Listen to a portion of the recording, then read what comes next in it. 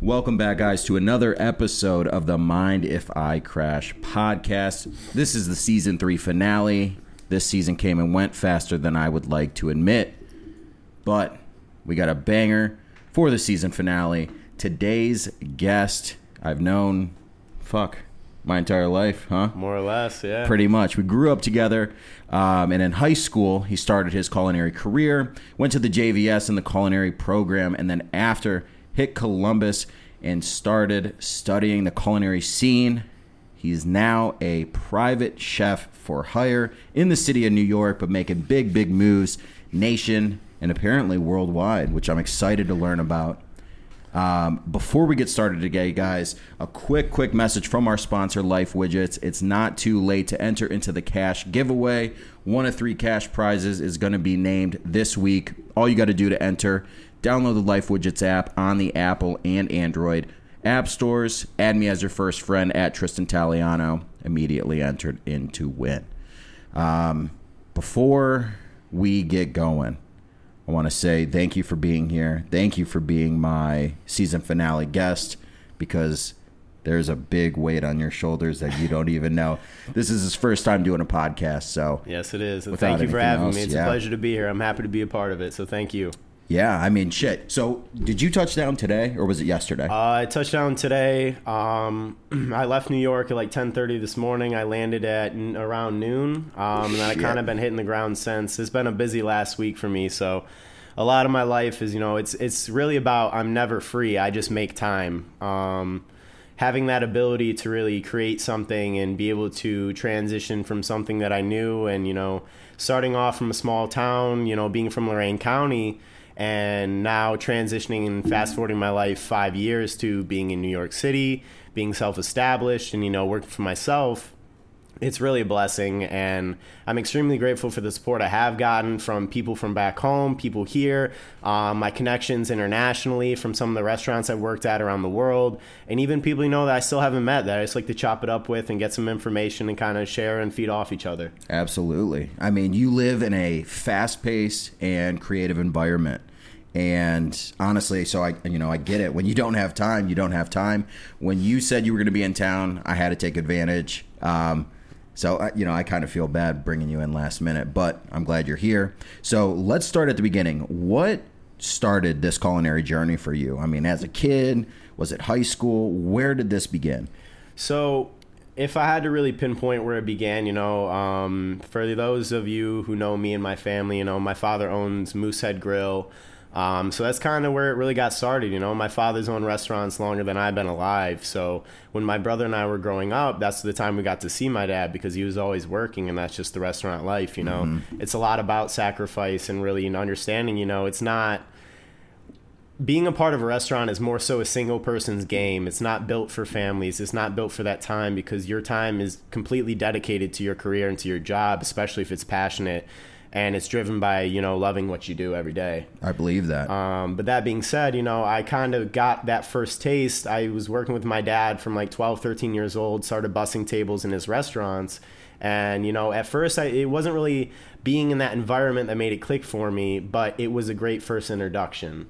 Mm-hmm. That being said, once I started getting older, like 14, 15, I started cooking in the kitchen at his restaurant, and I love doing that. Don't get me wrong, it teaches you a lot of responsibility, timing, dedication, and all those things, those life qualities that you need to survive later on.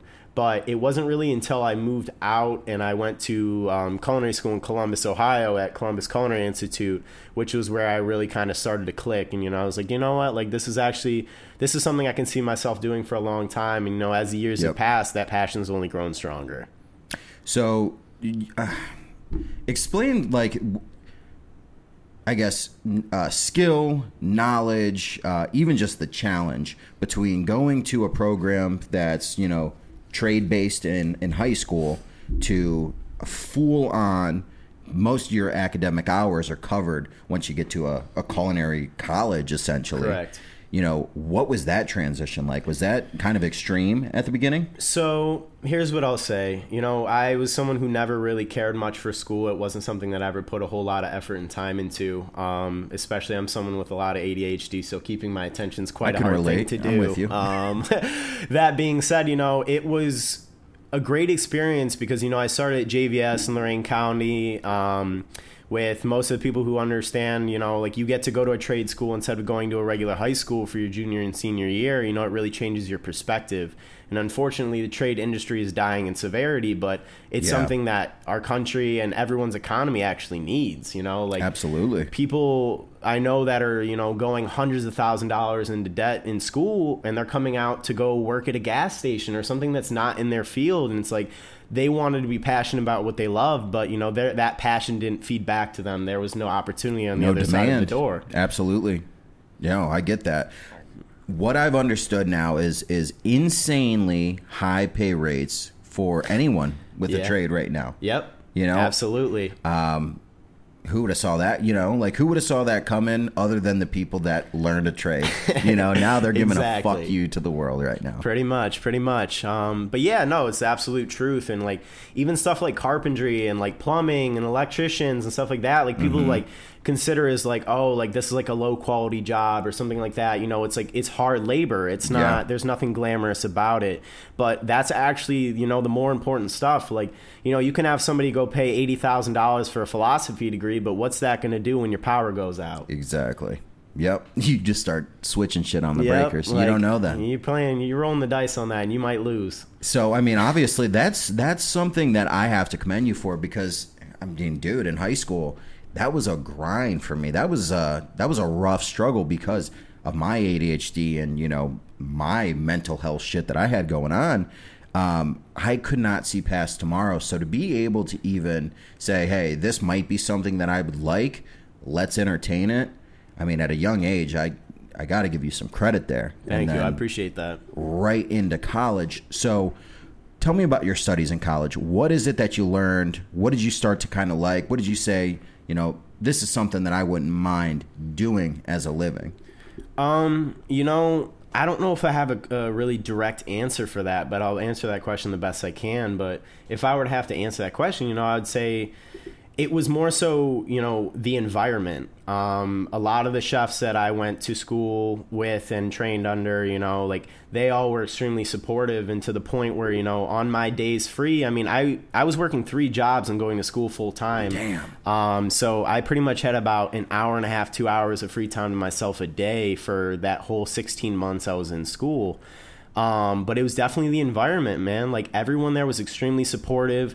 I was always pushing myself farther and being able to understand and learn new techniques and recipes. I'm someone who's always very infatuated with the why. I want to know the why. I want to know the how. I want to know, what makes this click and what doesn't. What can I do in a moment's notice to fix this problem? Because that's a lot of what I do is coming to, these instant conclusions because all day I'm having problems thrown at me.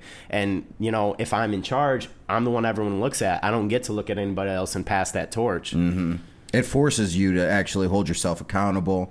And honestly, for me, and most honestly, anyone that's in the hospitality industry, when you get put in that position, most of the time you're going to perform. True. It's either sink or swim. Yeah, I don't think people end up in that career path on accident. Yeah. I'm not talking about, in an Applebee's or something. I'm talking real deal. Yeah. You're doing this shit. 100%. I don't think that's a fluke chance. No, definitely not. So you get done with school and you obviously cram a lot of knowledge in 16 months. Yep. What are your next steps in life right after that? So after that actually is when I began my story in New York. I was 19 years old when I landed in New York. In New York City, yeah, correct? New York City. Beautiful. So I was this green kid from Columbus who showed up in New York, and, I applied to a bunch of these different restaurants to get an externship, and only one of them actually responded. And I applied in Los Angeles, different parts of California, New York, Miami. You were ready to go anywhere. I was trying to connect however I could, being someone who's from a small town, as I got older, I appreciated that big city dream, and I always wanted to get out and see what else the world had to offer. And I'm so grateful for myself that I found that value in that and really chose to take that leap, because otherwise, maybe I wouldn't have done that. Maybe I wouldn't be where I'm at right now. And that's a very real thing. And Absolutely. it happens to a lot of people. And I don't think a lot of people realize it until it's too late. So two things of that, because I love what you just said. For me as a kid, I always wanted to live in a city with a beautiful skyline view. Yep. I don't know, it's the city of lights, something like that. I was absolutely captivated by it as a young child. And for a long time it was New York. And then I went to New York as a kid, and basically I destroyed a pair of all white shoes just from walking around. I said, maybe, yeah, man, that city's dirty as hell. I was like, maybe not New York, but obviously I went to Sarasota, nice. Florida, loved it, beautiful skyline there. Yeah. But I absolutely get it. And second part to that is you said most people don't get the chance, and I love to just shoot it straight. Most people don't get the chance because they have doubt in their self or in their dream. Absolutely. It takes a lot of courage, a lot of confidence in yourself to chase that dream. 100% agreed. Did you go out to New York without that set in stone? So, actually, kind of, yeah. You got balls, dude. I'll give it to you. So, when I got the message back initially from the restaurant that ended up being an extranet called Ristorante Marini, which was on the Upper East Side of Manhattan, which is right outside Central Park, but it unfortunately actually no longer exists. They demolished the building. It's now a housing complex, which sucks. But, like, I had a lot of good times there. Truthfully speaking, I'm extremely grateful that that was the restaurant that called me back. That's awesome. The team that I worked with there treated me just like family. They made me feel extremely welcome. It wasn't hostile. Even the head chef, Arthur Lee, shout out to you, Arthur. He took me in like his own son. I really put in the work, and I was really hungry to learn and grow, and I was so infatuated by being in this brand new city full of lights, full of people, full of life and opportunity. And it's like, it's really hard to walk away from that. Like, it's hard for me as a person to look and go into New York City and wake up in the morning and say, you know what, this ain't it. I've never had a day in the 5 years I've lived there where I've woken up and felt that way. And that's having a passion. That's having a purpose. And that is obviously, I think, the goal of life. Absolutely. Ironic that you even bring that up. I even had that conversation today is, that you love what you do. And that saying when we grew up sounded so cliche to me. I was like, this is a stupid saying. No one loves what they do. That was just true. Makes it work. Yeah, if that was true, I would take gym class 4 classes a day because I don't love what I'm doing. Right, exactly. Don't get down with some dodgeball real quick. Exactly.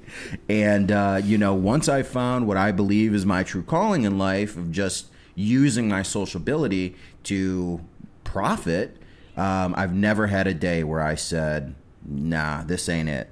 Chief called, this ain't it. I get up, I'm excited to do it. Yep. And when I lay my head down at night, I'm grateful that I found this path in life. Absolutely. So I'm with you on that, dude. In addition to that, too, it's like what you said, like, you wake up and, it's not always the best days in the world. I myself, admittedly, I have my own days where I'm like, like, I'm not feeling all that great mentally today, and maybe I'm not up to it today. But the thing that, kind of reminds me that I'm in the right direction, that I really love what I do, is that no matter how I feel about it, I still get my ass up and I do it. Yep.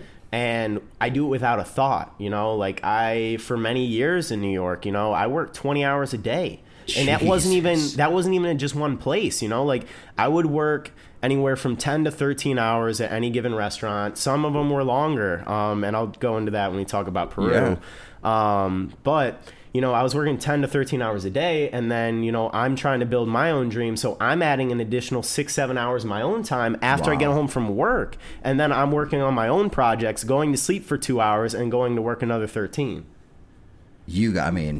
All right. So that is something I've never done, that is amazing. And you're constantly creating. As often as I can. The one thing I don't think most people will ever know or kind of be able to understand is the true amount of stress that you go through in that environment.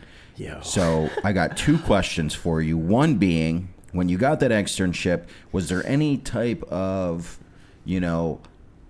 hire process or interview process that you had to physically display skills? And what scenarios, in your early career, did you actually have to, get creative and put your skills to the test to impress, another chef or a, high value customer, something like that? Yeah, absolutely. So to answer your question, I would say, when I first got there, again, like I said, I was 19 years old, and even being someone who's fresh out of culinary school, people think that when you go to culinary school, it makes you a chef, and that couldn't be the furthest thing from the truth, because it's not. Culinary school gives you a taste, but it does not at all prepare you for what's ahead. It's an extremely stressful life, and it's a very lonely life, if I'm being completely honest. Like, you spend a lot of time by yourself and a lot of time in your head, and it's like, being there, I was extremely excited. I was someone who's from the Midwest, and honestly, people when I got there were like, even one of my old chefs, he was like, "Why the hell do you talk so much?" And I was like, "I don't know. It's where I'm from. Everybody talks to each other, but in New York, nobody gives a shit who you are. No one cares what you're doing unless you have something to offer them." Hey, I guess straight up respect. New York's a very blunt place, and it's something I can definitely appreciate about it. Straight to the point type city. They do not play games. If they don't like you, they'll tell you right to your face. And it's not even about disrespect. It's just about getting to the point. Yeah, that lifestyle is so busy. Yeah, they got shit to do. Yep. I get that. Exactly. I get it. But to circle back, I don't really think I had much to offer at the beginning. I was more observant. I just wanted to see what was happening. I wanted to be engaged in the action and the environment and kind of really feed off that energy. And to give you an example, we call them stages or trails in the hospitality industry, and it can go for front of house or back house depending on your position, whatever it may be.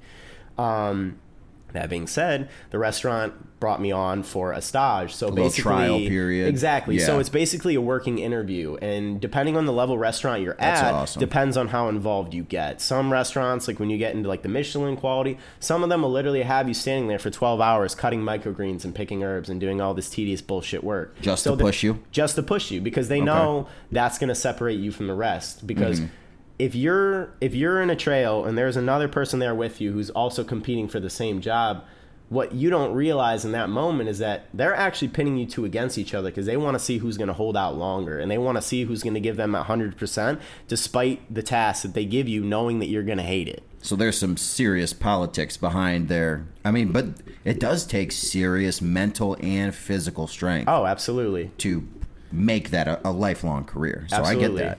It definitely does. Wow. But like, to give you an example, the chef that was working on the past at the time, his name is Gordon Finn.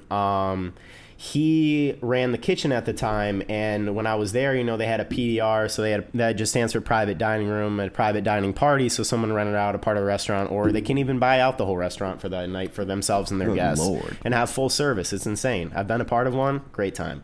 I don't want to know what that cost. Too much money, but I wasn't paying, so that's the reason why it worked. Right. But that being said, the whole service, I could count on two hands how many times anyone made a sound in that kitchen. That's how well they work together, and their cadence and their flow and their just the way they carried themselves. And everyone, like the chef, the chef's the one running the show. Your line cooks are your team. That's your support. So if you're not able to teach your support and guide them into the right direction, you're going to fail. But that's okay, because with every failure comes a lesson, and a lot of people get caught up in that failure and they get stuck on that, and that's what stops your progress. But for them, I was some kid who showed up standing in the corner like, holy shit, like these people are cooking this beautiful food, putting it down in sync perfectly, like without a hesitation. Like, you see that confidence, and it just kind of lights this fire in you, and you're like, ooh, like what's that? Like, I want to learn how to do that, like you said, it's a lot about mental and physical strength. But as I progress in my career, it's really dawned on me how mental it is. Like, no, I believe it. My own mental health, I struggled with for years, and I suppressed a lot of things because that's what people do, and you have to be able to be in a fight or flight mode to where you either make it or you don't. Yeah. So, is it messed up? Absolutely. Do I think everyone should take serious care of themselves? Absolutely. Mental health is extremely important. It's not something I put much emphasis on until COVID happened, because it forced me to face that. Yeah, take a look in the mirror. Yeah, and that's one of the hardest things to do, man, is look yourself in the mirror and say, you know what, this didn't work out because of me. Yeah. You know how hard that is to admit that to yourself? It's something you love got taken away from you by you. Mm-hmm. Oh, no. Trust me. It eats you alive. If I could put it on the next person, I would. Yeah. But when we got to get down to the basics, that's a hard pill to swallow. Most people usually have to face that point. At some point in their life, they have to face a scenario where they are the issue. Of course. You know? And it might take a few times. It might be, you know, relationship or job after job where you're thinking you're being wronged. And then in reality, you have to kind of, you know, dissect the situation and see, what part do I play in this? Absolutely. You know? It takes some serious soul searching Yes, to not it only does. be able to identify, but then be able to formulate some sort of strategy or game plan and then move forward. No, I mean, 100%. That's the hard part there, you know, Yeah. for me at least. No, 100%. And even to like relate that to being a chef, you know, like my last job, I was an executive sous chef of a restaurant in the West Village of Manhattan. I Which is started a there big when deal, I was I should 20. say. I was 24 years old when I started there. I started on the line for a few months, and then my promotion came. And as the time progressed, you know, I kept climbing and learning more and picking up more responsibility. But what people don't understand is that, you know, so here I am, the chef on the pass, right? I'm expediting food. I'm making sure the plates look nice, finishing the sauces and garnishes and all that nice stuff. But what they don't understand is that if anything goes wrong in that kitchen at any point, it's no one's fault but mine. It's on your ass. I'm the one in charge, so it's my fault. Even if I didn't do it, it's my fault. Mm-hmm. So it eats away at you in a different way, because it's like you try to avoid putting it on yourself, not because you want to avoid the blame, but because you want to avoid the shit that comes with it. Yeah. Like that negative self-thought, that self-destructive behavior, all those things are very real, and they're very relevant in those situations. And it's like, people are like, oh, you know, like, how bad can it be? You know, like, I've had interactions with chefs. I've been hit, kicked, spit at. I've had pans, plates thrown at me. I got hit in the chest with a cow tongue while I was in the middle of service at a Michelin star restaurant that I was working at. Ain't no way, boy. Yeah. It's very militant. And like, it is extremely comparable to the military. Oh, I believe that. The way I it believe runs, that. how you answer. Your chef can be losing his shit on you, and the only answer you're able to give him is yes, chef. Yes, chef. And he knows that. So when he puts you in that corner, what's going to happen is he knows that's your only answer, because he's trying to break you. Mm-hmm. He's trying to get you to, he's baiting you. He wants you to give him another answer so he can go harder. You guys are pit bulls in a lot of ways. You know, you guys are pit bulls in life, but also, you know, very, very disciplined. And that's something that, like, if you someone understand it, you can kind of see the beauty in it. It's a beautiful thing, you know. It is. But you even said it, you know. You stand there as a kid with no knowledge and watch them work and sink. And, you know, some people, they have a mess up, they fixate on it, they obsess over it, and it holds them back. Where do you find that balance of, like, in the moment, hey, I'm going to put this aside and move forward, but then circling back? Like, is that something you got to, like, reflect on at the end of the night? Like, So, how do you move on from that? Truthfully, it depends. Some people do a nightly self-check, and some people kind of like evaluate it once their weekend comes. It really depends on how much mental strength you actually have and how heavy it is. How long you can hold on to it. Right. Like, and that's something like, if there was something I would compare being a chef in New York to be, picture a tank or even an ocean full of hungry sharks, right? Now put a fresh seal that just got killed and it's bleeding out in that water. It's open season all the time. Yeah. And it's very high stress. It's very, very disciplined. And, you know, if you are one of those people that doesn't fall in line, they will make sure you fall in line, or they will kick your ass out. And probably blacklist you, because I'm sure they all are connected in some way. Food is just as much about politics as it is food. Yeah, I believe that. And so riddle me this. Maybe you can give me some more insight. Is it more so ownership that has that political power, or is it the chefs, the head chefs, the executive chefs themselves? You know, I guess it really depends, because at the end of the day, the owner has a final call, even over the head chef. You know, like, you can be the head chef of a restaurant, put out this beautiful menu, and if the owner doesn't like it, guess what? Tough shit for you. That food ain't being served. Yeah, and that's got to be irking sometimes. Do you know how difficult that is for someone who has zero experience in what you do, telling you how to do your job, and not even in a disrespectful way? It's just like, you put so much pride and love and effort and so much sacrifice into this career, and everything comes with it. So for someone to come and, like, it literally feels like they're shitting on you. Yeah. Like, you literally are sitting there asking yourself, where did I go wrong? Like, you're questioning your own abilities, but you're the only one that's certified to actually make those decisions. Yeah, and when you break it down to its roots, especially at the level that you guys are competing in, your basic goal is to use your creativity and your skill set to create something that brings joy to other people. Amen. And I'm sure in a situation like that where you kind of, get snubbed or, someone turns their head away from it, that has to feel like shit. It does. Most of the time, though, and this is just from observation, but usually the line is always going to stand behind their chef. Not just in that scenario, but I'd say pretty much any scenario. Have you ever been in a situation where, you're riding for your chef or your line cook was riding for you?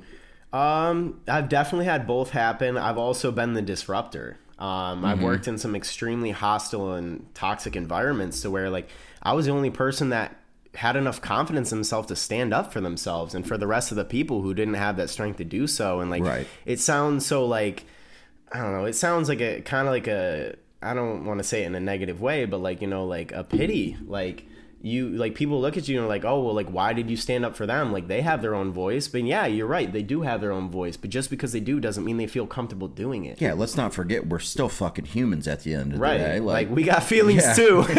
Seriously. Shit. They want you to perform like robots. And exactly. I'm 100% sure of that. Yeah. I mean, working 20 hours a day.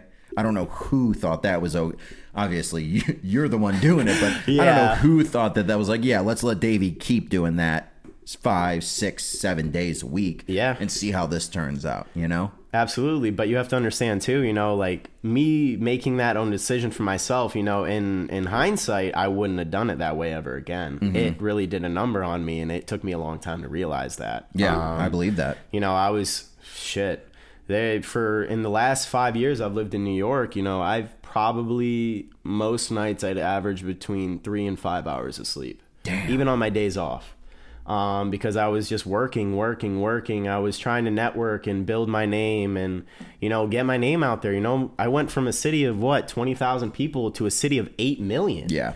So think about how many other people you're competing with. Mm-hmm. So, that's part of what drove me and kept me pushing myself harder was, I'm satisfied in what I did today, but I'm not satisfied in my overall experience. Mm-hmm. And that kind of curiosity really kept my passion alive because, you can love what you do and you can still come to a point where you don't love doing it anymore. And that's okay. There's nothing wrong with that. But it's important that you realize it when that time comes because if you're doing things that no longer serve you, you're the one that's going to pay the price. Oh, yeah. And it gets toxic, dude. It's like a bad relationship. Amen. It goes to shit quick. Very quickly. Guys, we're going to take a really quick break. But when we get back, I want to pick your head on everything that you've basically learned from kind of going off on your own, Absolutely. Putting in those extra hours and now where you are today. So guys, we'll be right back. We'll see you here in a second. Guys, before you go any further, I should warn you, the next 30 minutes of this episode, if you're listening to it only on the audio platform, whether that be Spotify, SoundCloud, Apple Podcasts, anything like that, is going to have some distorted audio on my end. You can still hear Chef pretty well, almost crystal clear on his end, but mine are going to almost sound like they're distant because my mic dropped at some point. Obviously, guys, if that's not really something that you're going to be able to sit through, by all means, go to the YouTube channel, Mind If I Crash, watch that segment. I will be sure to cue you in on the digital episode so that you can know when to go back to the audio format. Thank you, guys. Let's get back into the episode. All right, guys, and we are back after a not-so-quick break. We spent a little bit of time catching up. You got to keep in mind, I haven't seen him for years. So I want to get now into, your own, destiny in life and what you wanted to pursue outside of the work hours, outside of your, say 9 to 5, even though it's probably much longer than that.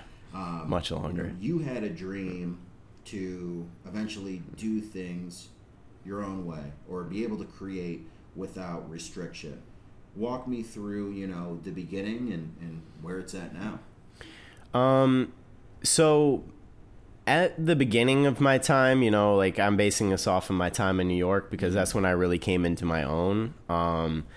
I wouldn't say I was necessarily creative at the beginning. I was just very curious. I had a lot of random ideas, and I started writing a lot of stuff down on my phone of different recipes, different ingredients. Like even if like I'd be like, oh well, like I saw something on Netflix or something like on a dish at a restaurant that I ate at, and it was like, oh, I would literally write down one specific ingredient, and then I would spend the next few days kind of just like marinating on that, and being like, all right, well, what flavors would go well with this? What textures would go well with this? How is this going to become aesthetically pleasing? Because at the end of the day, people love food. I love food. I live to eat, and I'm still skinny as hell, which is surprising to me, to say the least. But that being said, like it engages you in a different way, and people eat with their eyes before they eat with their stomachs. So it could be, key, yeah. It is absolutely key. And everyone wants to pull out their phone these days. Your phone eats before you do. And I'm very well aware of that. Shout out Max. Yo. We should tattoo that shit on him. Honestly, it wouldn't be a bad idea. But that being said, it's true though. Like, especially, chefs in New York have all this like microgreens and all these herb gardens and stuff that they use to kind of add a little bit of extra finesse, like any of the restaurants I've worked at or done, had a tasting menu at, I've spent anywhere from $150 to $300 for an 8 to 10 course meal, or sometimes even less with alcohol. Some restaurants offer wine pairings, so you can pay an additional fee for that too. But if I want to, really indulge in an experience and really kind of fully submerge myself, I do want that wine pairing. I am going to spend that $500. Oh yeah. To some people that sounds like that sounds crazy to people who don't love this, and like I'm definitely someone who feels like sometimes that can be true for my own self. Like there's restaurants that I've looked at their menus, and it's no disrespect, no nothing to them, because at the end of the day, I respect anybody that works in the hospitality industry.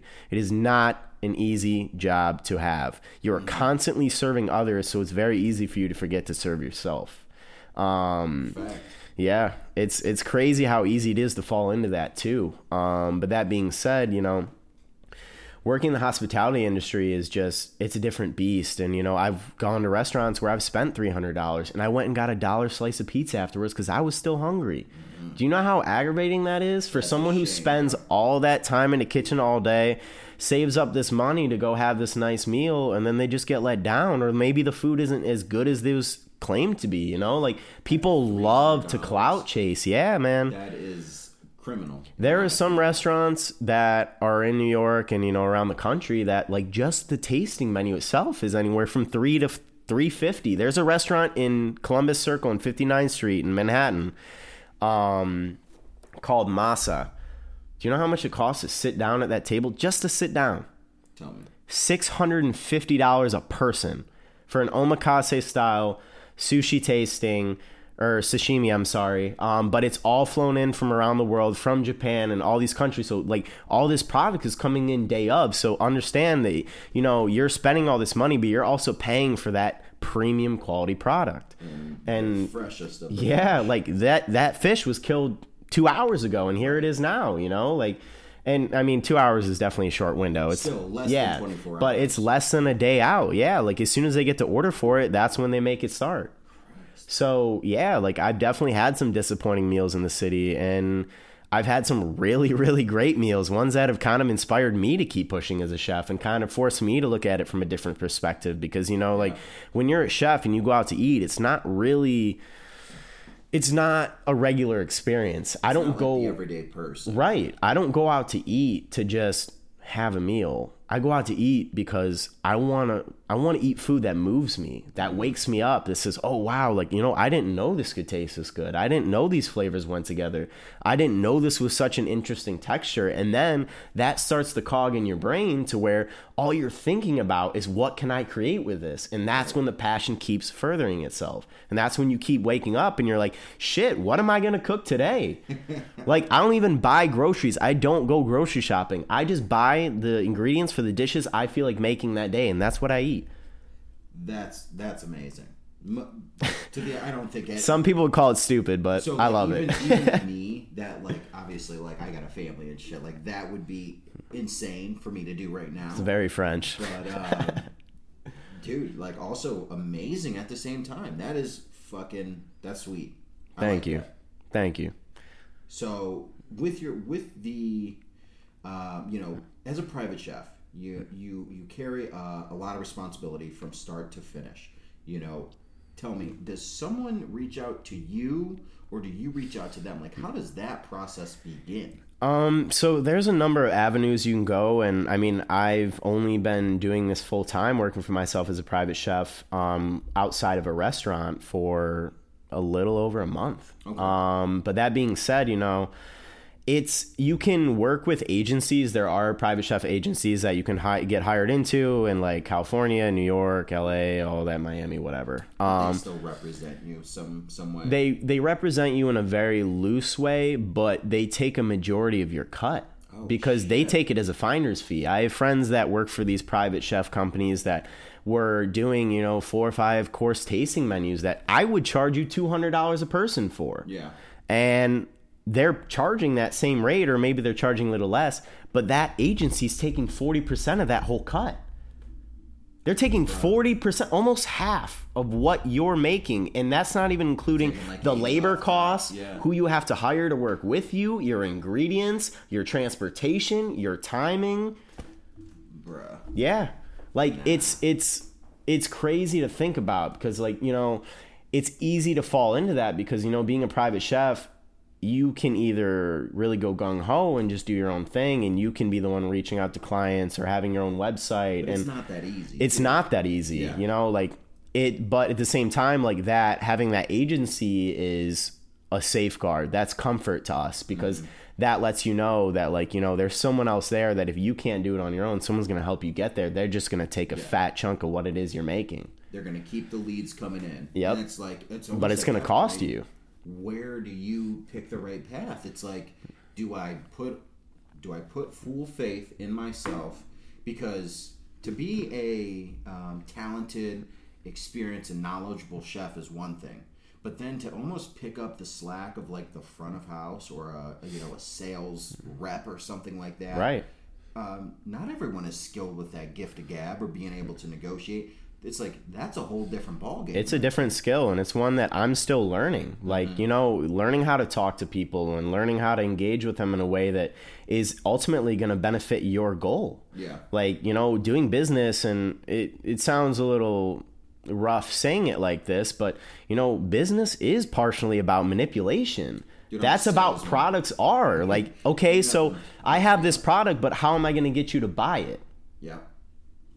And if my avenue isn't working, my first option isn't working, great. So now I'm going to plan B. So now how am I going to shift your mind into buying my product? How am I going to shift your mind into finding value in me and what it is I'm selling? Yeah.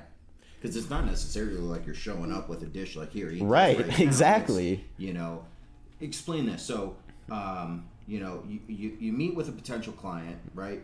Do you walk them through, or do you kind of like have like an interview or a meet and greet where you guys figure out what they want, what you can do, how much it's going to cost, and then do they decide, like, what even takes place in that initial meetup? So it can actually go a few different ways, but basically what usually happens is say, like, okay, say, you're a client and you're looking to hire me, right? Mm-hmm. So in this instance, we're going to say that you reached out to me and you said, hey, chef, blah, blah, I really love your work. I've been wanting to eat your food. Like, what is it going to take for me to hire you? So then that starts that dialogue. So me as the chef, my next step to reciprocate that interest and show you that, yeah, like I would love to do that for you, because at the end of the day, if somebody's cooking for you, they're sharing their story. They're showing you what they love. They're showing you the things that made them who they are. And that's something that a lot of people overlook. And it's like, that's the majority. That's the heart of cooking, is getting to share your story and getting people to understand who you are. Right. Yeah. Like, I'm not just putting up food. I'm putting up me on a plate. And a lot of people don't get that, and a lot of people don't understand that concept, and that's okay. Not everybody has to. That's a cool way to put that. Like, but it's real. It's true. Right, and that's why I like that. To follow up with that, like, my next step would be, all right, so I'm going to ask you Do you have any allergies? How many guests will be in attendance? Do you need rentals? Do you need glassware, stemware? Do I need to buy tablecloths? Does the staff need a certain sort of uniform? And that all depends on the quantity of people that you're catering for at that given time. Like the style of event, right. Things like that. And like, you know, I do family style plating. I do individually plated. I do buffet style. I do catering to go. It just depends on what they want, but you know, you offer them your options of what you have available, and then they decide. So like, say you wanted, you know, say it was you and 5 other guests, and then you wanted a 4-course tasting menu. Great. So I'm going to charge you $150 a person, but out of that $150 is going to come some of the food costs, is going to come some of the labor, because at the end of the day, I have to take that out of the final cut, because until you establish yourself, you're not able to really charge in a way where you can say, you know what, you're going to rent me a car so I can get to and from the location. You're going to pay me X amount. Because if you don't have that clout and that following, you can't expect people to feel that giving to you. And it sucks, but it's real. It really sucks, because it's like you can put all your heart onto a plate, man, and someone can just shit all over and be like, you know what, I don't like this. And you just sit there and you're like, what the hell just happened? Yeah. That crushes you. That's probably worse than getting ripped by the chef, you know? You're arguably, depending on the day.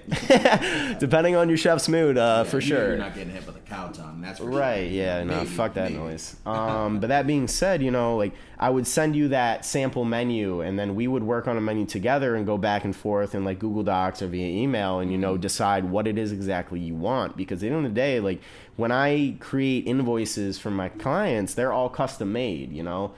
If you want a 4-course menu, you know, it doesn't always have to be $150 a person, but it does count on what the products are and how much they cost. Because I can't give you a 5-star experience with a one-star budget. With like a cheeseburger budget. And that's true. And it's like, I don't know, like people spend a lot of money on stuff like high fashion clothes and all this. And like, don't get me wrong, I love looking nice. I love having nice style. I get it. But like, people don't understand, like, hiring a private chef is a serious flex. Like being able to be like, you know what, like, I got it so well that I'm able to hire somebody to come into my home or my location, my office, whatever, and say, you know what, he's going to cook for us today. I did this shit. That's what I'm saying. Like, people value things in different ways, but like being able to hire a private chef is a flex, because A, it's not cheap, and B, especially if like you want to do something for like a birthday dinner for your significant other, or you want to have just a simple date night, or you want to have a birthday dinner from a bunch of your friends, you know, like that chef, me being that chef, I can cater to whatever it is you need. Right. You're flexible enough. Right. You know enough to be able to basically create that entire meal. Yeah. Because that takes, obviously, a lot of knowledge. Yes, it does. Plenty of things. And at that point, it's like you don't even have someone to kind of not fall back on, like, if shit goes bad, but more so, like, fall back on for, like, hey, let me spitball this off you. Or it's all on you. It's all on you. No, you're 100% right. And that's probably the scariest part. Well, not but one of the scariest parts for sure, because it's like, you know, when you're in a restaurant and I was an executive sous chef, you know, I still had a head chef that I answered to. So at the end of the day, I still had someone that was above me that if shit hit the fan, you know, there was a ladder that it was coming down before it got to me. Right. You catch some, but not all. And when you become a private chef, there is no safety net. It is just you. And when you make a mistake, and it happens, I've made mistakes. I'm not perfect. Nobody's perfect. No matter how much they claim to be, nobody is perfect. And you know, I've had moments where I'm like, oh shit, like I fucked up. I made a really big mistake, and I got about 30 seconds to figure this out before shit hits the fan. And fortunately, because of my experience and because of working in restaurants and a lot of the cool stuff I've been able to be a part of so far, you know, it's like it has allowed me that ability to adapt. Like all day at my last restaurant, you know, people are asking you questions all day long, and a lot of them are repetitive. A lot of them ones you've already heard 20 times previously. People you work with? Yeah. Are asking? Like the people you work with, the people that work like with you, like under you, whatever it may be, you know, like restaurants are constant communication, and like, you know, it's a lot of repetitive instances where people will say, hey chef, how do you want me to cut this? And you're like, I asked you to dice it. And like, you're not even trying to be rude, but you're like, I already said this to you 3 times. Why are we still having this conversation? It'll start to drive you fucking mad. Right. If you keep absolutely doing it. But as a chef, here's what I must say. The second you lose your cool, it's over. Really? It is over, because your team is what really matters. I could be the most talented chef this world's ever seen, but I'm still not shit without a team. Can't run the I can't do everything by myself. Yeah. And that applies to every single occupation. Whoever's top of that food chain didn't get there by themselves. They don't do it by themselves. They pay people who help them get to that goal. Right. And just because you're the coach, a coach can't go out there and win a fucking football game right by himself. You know? Right. He needs that team. Shit, and he needs yeah. that team to operate within not just neutral camaraderie, but like at peak perfect relationships. You yeah. know, like you guys, obviously you guys, especially in the restaurant industry, you guys have your beefs, but yeah, you guys are a family. Absolutely. And that is what is the most important. Cue the Vin Diesel thing that you guys are fucking doing on the internet. Family. Yeah. That little fucking guitar. No, but that's true though. And it's like, you know, I've worked at restaurants where there was a lot of camaraderie. And that first restaurant I worked at in New York City, the front of house and back of house went out together every single night of the week. Yeah. Even if it was a shitty service, we all had love at the end of the day. And there are not a lot of places that have that. I've worked in environments where it's been the complete opposite. And the front of house hated the back of house, and the back of house hated the front of house. And it showed. It showed in the service. It showed in the environment, the staff morale. It showed in the numbers of sales. That hurts the owner. Yeah. Like the person who's paying your bills is the one that's taking the fall, because basically adults want to act like children. Absolutely. Whatever it is. And it's never anything that big. Nope. The beefs are always over the most playground bullshit when you're in the hospitality industry. It's holy shit. Looking back on some of the scenarios I've found myself in, I am like, how? How is this even relevant right now? And the crazy thing too is, you know, like, especially like, there was someone I was talking about this with, and I think it's a great idea, but I would get banned in a matter of minutes. Is, you know, creating an app that reviewed shitty guests, shitty diners, people that were disrespectful to your staff and expected the world. Dude, someone fucking said this to me. Like, do you understand how many people in the restaurant industry would go nuts if something like this happened? Like, we would. Yes, exactly. Dude, for poor dining guests, absolutely. That I would get banned so quickly. Fuck me up not knowing who said this, but dude, I'm with you. Yeah. I would 100% go on that app and share. Like, if you let other customers too. Oh, you know what it is? It's fucking Life Widgets, the proud sponsor of this show.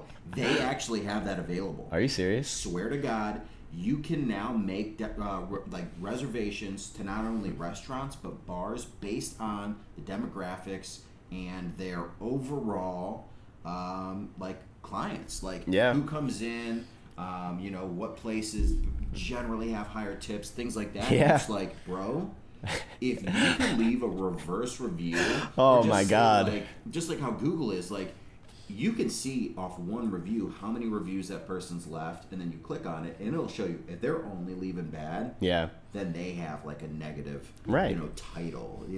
That would be fucking beautiful. But I agree, but here's the downside to that, and it's a downside because at the end of the day, someone's still going to pay the price for it. I'm not saying that their behavior is anything I would ever condone, because I don't. You know, working in some really hostile environments has really pushed me to be that difference and to make sure that I never treat anyone like that, because I didn't appreciate being treated like that, and it really does a number on you mentally. Oh, I believe it really does. Like, you start to believe it, and then you start telling yourself that. Like, some of the spots I worked at, man, like, the chefs were so aggressive in a way where they never had to put their hands on you, but they manipulated you mentally so badly that you would beat yourself up worse than they ever could before they even touched you. And all they had to do was look at you, and you'd start freaking out in your head. Did they want that? Yeah. That's sick. That's some sick. Here's what I'm going to say. It is definitely sick. But at the same point, like, you know, a lot of these big name restaurants, a lot of these world's 50 best restaurants, these Michelin star restaurants, man, they're run on one thing: fear. Mm-hmm. And why I say the word fear is because, you know, I'm a prime example. I came from a city of 20,000 people and then moved to a city of 8 million. Now, again, keep in mind how many people I'm competing with for the same job. I still want to be top dog at the end of the day. Right. So these chefs see that all these kids, like all these people are willing to travel from all the corners of the world to work for them. Mm-hmm. And guess what? Together to try to Yep. make it. And guess what? There's the thumb. They already got you. That's the first fear right They there. already got you. Yeah. And because they know that when you are someone who's trying to be someone who's either the best or someone who's great or someone who just genuinely loves what they do, you know, like people take advantage of that and they disguise it on a name like, oh, I'm just trying to make you a better chef. I'm just trying to do this. Mentor, right? Yeah, no, but that's not it. Mm-hmm. Like these chefs that have this world renowned, you know, notoriety and they have this clout, like, you know, me as a cook coming into this world-class restaurant, you know, and I'm green and I want to be a part of it and I want to be able to put this on my resume for my future opportunities. Mm-hmm. So here I am sacrificing myself and my time and my emotions and my health and everything else under the sun. And if you don't leave on the right terms, they'll pretend like you never existed. So you just threw however many years you spent at that individual place in the fucking trash. It's for nothing now. And it's not even your fault. It's because of their egos. And chefs have this huge ego and they think they're gods and they're not. Chefs are not gods and never will be. And it's something that really has a serious plague on the industry because that's where that toxic masculinity and that just overall toxicity comes from, is that ability to have that control and know that you're abusing it to someone who has a good heart and just wants to do what they love. Yeah, and honestly, I think that, like you said, this is an industry that it's not for everyone. Definitely not. It can be a lonely industry. And people also typically, not going to call them predators, but they definitely prey on weak-minded, lonely, green individuals. Most people don't care who they have to step on to get to the top. It's not an easy climb to the top. Definitely not. That notoriety or that high status.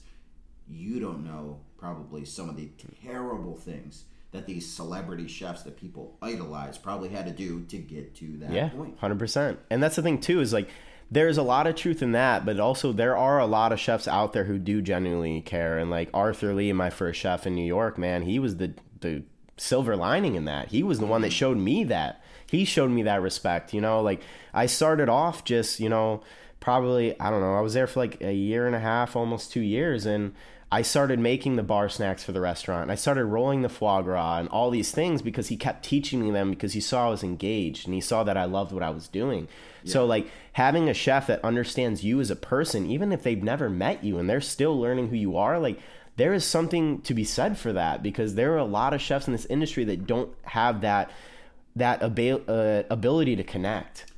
That's a beautiful thing, though. Yeah. I don't think there's anything more beautiful than someone who is willing to mentor you for no other reason than to watch you improve. Right. It's like the most selfless act you can do, especially when it's someone who is at the top of their level, top of their game. You, at that point, when you reach that level, you know, you do have a responsibility to be better. You do have a responsibility to teach this youth, you know, you do have the opportunity to be great. You do have the opportunity to really, you know, be a part of something, and you can be so much more than what you are, what you think you are, what you think you're capable of. Alrighty, guys, we are back, and you should be able to hear both sides of the vocals crystal clear now. Once again, guys, I want to apologize for that interruption. If I knew that was happening in the process, I would have tried to prevent it, but here we are. So getting back into it, still deep into the career and the aspect of what it takes to be a private chef and kind of what that heart requires, you know, what the heart, mind, soul needs to continue pushing forward. You know, what would you say if you could give any bit of advice to an aspiring chef, what would that be? If I were to have to give one piece of advice, I would say shut your mouth, but keep your ears and eyes open. You know, you learn a lot being just observant, and it was something that it took me a long time to kind of get to that that understanding. You know, when I got to my first restaurant in New York, I was one of the loudest people in the kitchen, and me and one of my friends, shout out Anthony Paulino, he and I were menaces on that line, man. Like, we'd be working garde manger and we'd have a good service, don't get me wrong, but like, we were loud and we'd be cracking jokes and having a good time, and people around us would be like, yo, like, shut up, like, we're trying to work here. But we're like, nah, like, I'm gonna let you hold that because I'm having a good time right now. Yeah. So, you know, and your kids too, like, you guys Right. have to remember you're young. I was 19 at the time. Right. But that being said, yeah, you know, keep your mouth shut, open your eyes, open your ears, listen to the sounds, listen to everything that's going on around you. You know, there's a saying that we have in the kitchen is, you know, the initials are TKA, you know, total kitchen awareness. You need to know what's going on every single second of your day. Yeah. Because that can, you know, result in you dropping food on the floor. That can result in you getting a super nasty burn. Oh, that yeah. can result in you accidentally getting stabbed by somebody's knife because you bumped into them, or they were traveling to the sink to go clean it and they didn't know you were there, or you didn't know they were there. I think that if there's anything that I've learned, and I've even talked about this on past shows, you know, even with Dylan, for instance, you know, the kitchen calls are something that I implement into my life still to this day, you know, like even here in the house, like especially with like a young girl, like my young daughter walking around, and Jocelyn, I'll make knife calls, knife, hot, Yep. corner. Like if I'm in the grocery store, I still call corner when I'm fucking hitting them. I still like, say behind, and people just look at me like I'm crazy. I'm like, shit. Like, and I'm they're not like, in this a restaurant motherfucker's right hitting now. calls right now. And I'm Yep. like, God, but it's damn. real. But that you are It helps. 100%. That could fuck up someone's night. Absolutely. You know, at the very least, you drop a plate that was a critical part of that party's, you know, ticket time, Right. whatever Their it may total be. experience. And there's no taking that back. No, like there's once you not. fuck up in a way that could have been prevented, it's on you. Absolutely. Yeah. Absolutely. I like that. You have to be completely aware of what's going on, and you know, a lot of young cooks that aren't seasoned yet and haven't really, you know, worked their ways through the ranks and understood the ropes, you know, like they're gonna be the ones that challenge that thought, and they're gonna be like, oh, like that doesn't make sense, you know, like I can still have a good time and still be serious, but in reality you can't. You're either invested or you're not, you know, like, and that goes with any occupation, any passion that anybody has, is, you know, you're either all in or you're not. You can work hard and play hard, but you got to separate the two. Absolutely. And I think in that scenario, it couldn't be any more relevant or, Right. you know, true. Absolutely. I agree with you.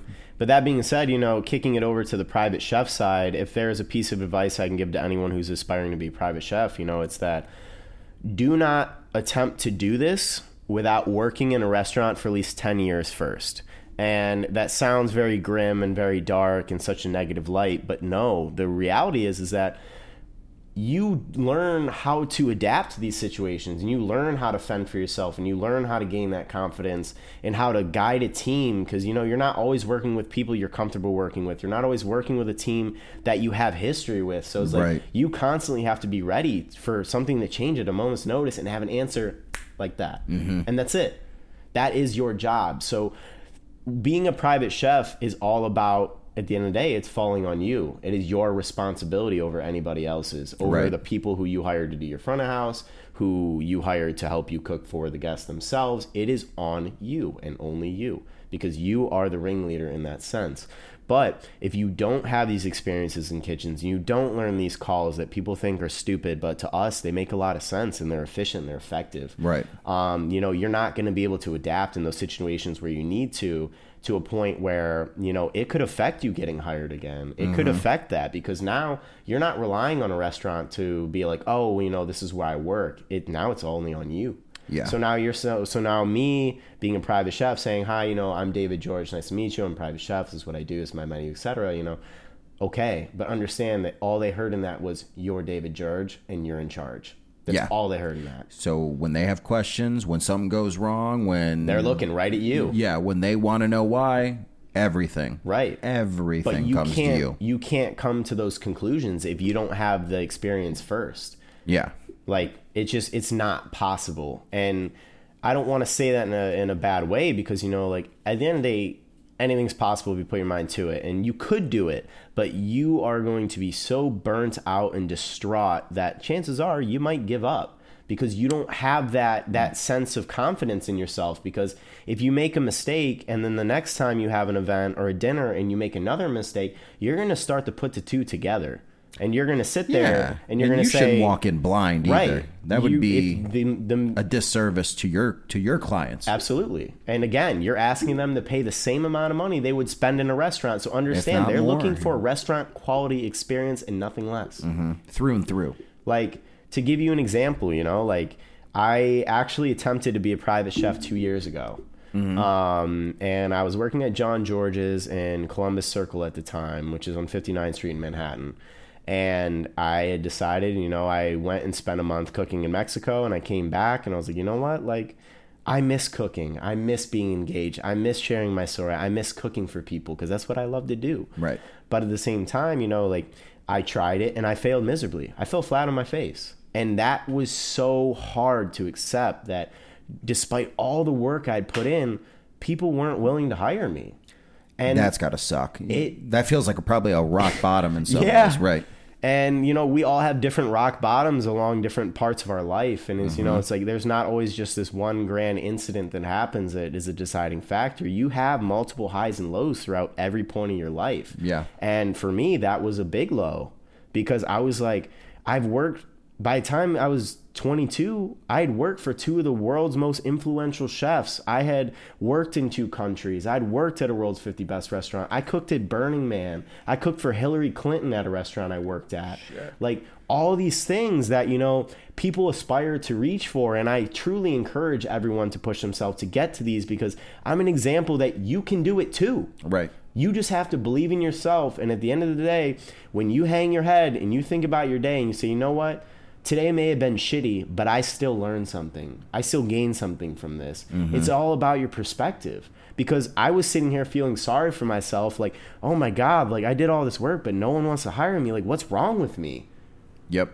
And it starts this, like, imposter syndrome. And then negative effect, right. Absolutely. And then you fall into the imposter syndrome where you don't believe you can do it. And then you're always going to have that safe place working under somebody else, because you're afraid, because you think you already have the full conclusion of what you're looking for. Mm-hmm. Excuse me. And that being said, now I work for myself for the second time.